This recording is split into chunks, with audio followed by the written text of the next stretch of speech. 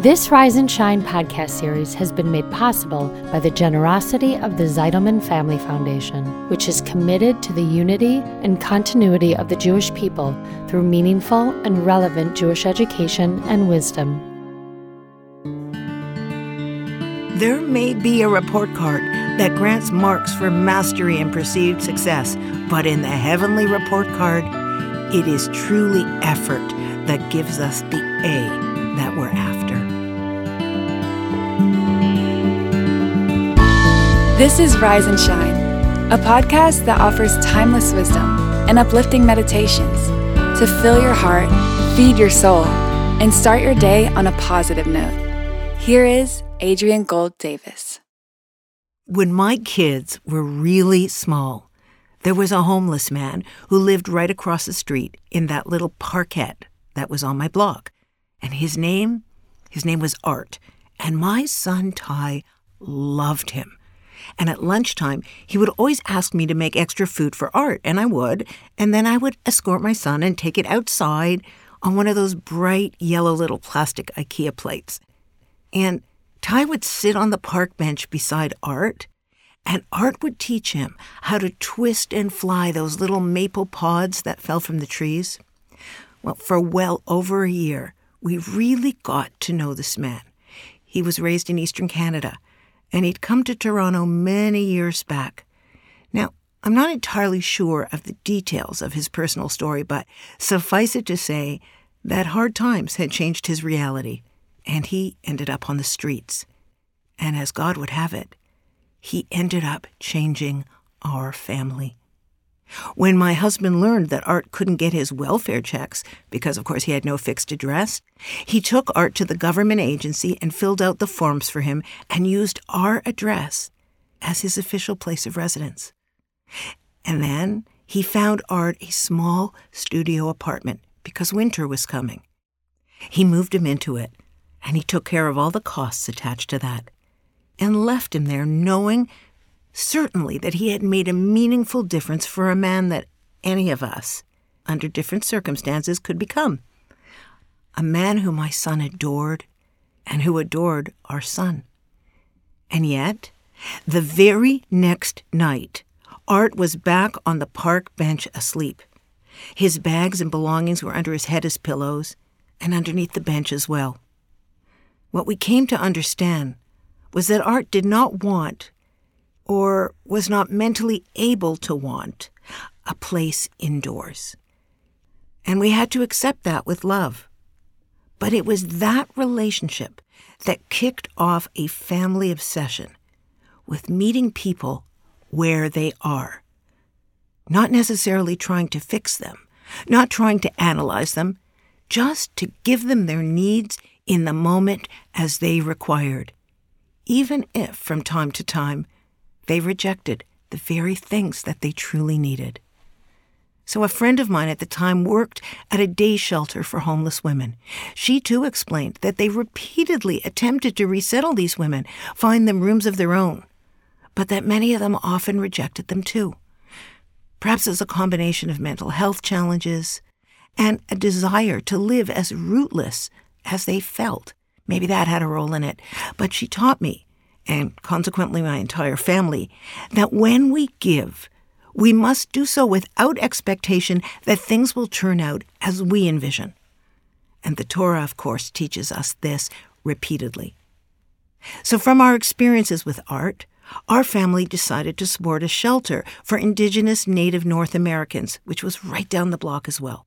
We'd help prepare food, we'd clean out pots, and even once we rode on an outreach van deep into the night to bring food to the homeless wherever they were. In ravines, under bridges, anywhere. My son brought his monthly tzedakah donations to them because they were on our doorstep. They would pass by our door every day on their walks. The things we need to do in this world, my friends, generally do. Volunteering and doing worthy work as a family is the ultimate way to bond around a connection to Jewish values and around embracing the principle of unity without uniformity. It helps us to take action in our communities. It is tikkun olam, the mandate to repair the world.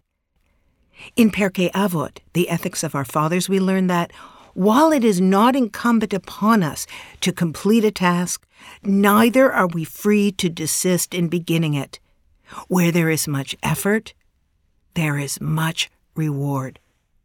The late, great Rabbi Noach Weinberg wrote in an article called The Jewish Secrets to Success some comments about a famous Torah quote. The quote is from the Talmud, and it says this: "If you make the effort, you will find results." Rabbi Weinberg asks, what do you mean by find results? Why wouldn't we just say, if you try, you'll see results? The answer, he says, is that efforts and results are not cause and effect. Reaching great heights does not depend upon your natural talents and capabilities. Effort is our responsibility, but results, well, they're a find, a gift from God. And God will give us whatever we need to succeed. So our family's experience with the homeless community helped us understand this fundamental Jewish principle: love your neighbor as yourself. When we love ourselves, we are generally the first to give ourselves the benefit of the doubt. We judge ourselves favorably. We make excuses and rationalizations for most of our own inconvenient truths. In fact, we're practically experts at it. You should watch me explain away the chocolate cake I had this morning for breakfast, or the reason I spoke so rudely to someone. You see, this is ultimately what we need to do when we love our neighbors. We need to apply the same standard of love to them as we do to ourselves, the same benefit of the doubt. And we have to remember that the outcome of our attempts to help our neighbor is not up to us alone, and that we will find, not see, results. Because productivity and outcome are not mutually exclusive. Oh, but love and positive judgment always is. You got to ask yourself where we may have given up our efforts in helping others because we didn't see the results we had hoped for. We must ask ourselves why we're more interested and invested in outcome rather than effort. Because on earth, there may be a report card that grants marks for mastery and perceived success, but in the heavenly report card, it is truly effort that gives us the A that we're after. This week, can we look at the opportunities that are on our doorstep, that are walking by our home, the people nearest to us in emotional or physical proximity who may need to be loved the way we love ourselves? Can we encourage our children to be givers while teaching them that our efforts are entirely yours, but that the outcome is up to God? Because if we can, well, then the arts of this world may teach us more about love than any Hollywood movie or romantic love song. And they're created in the image of our Creator. They are our brothers and our sisters. Let us learn to love the stranger. Thanks for listening to Rise and Shine. Don't forget to rate, review, and subscribe to Momentum Podcasts on Apple, Spotify, or wherever you get your podcasts. Join Adrienne again next time for more timeless wisdom and uplifting meditations that fill your heart, feed your soul, and start your day on a positive note.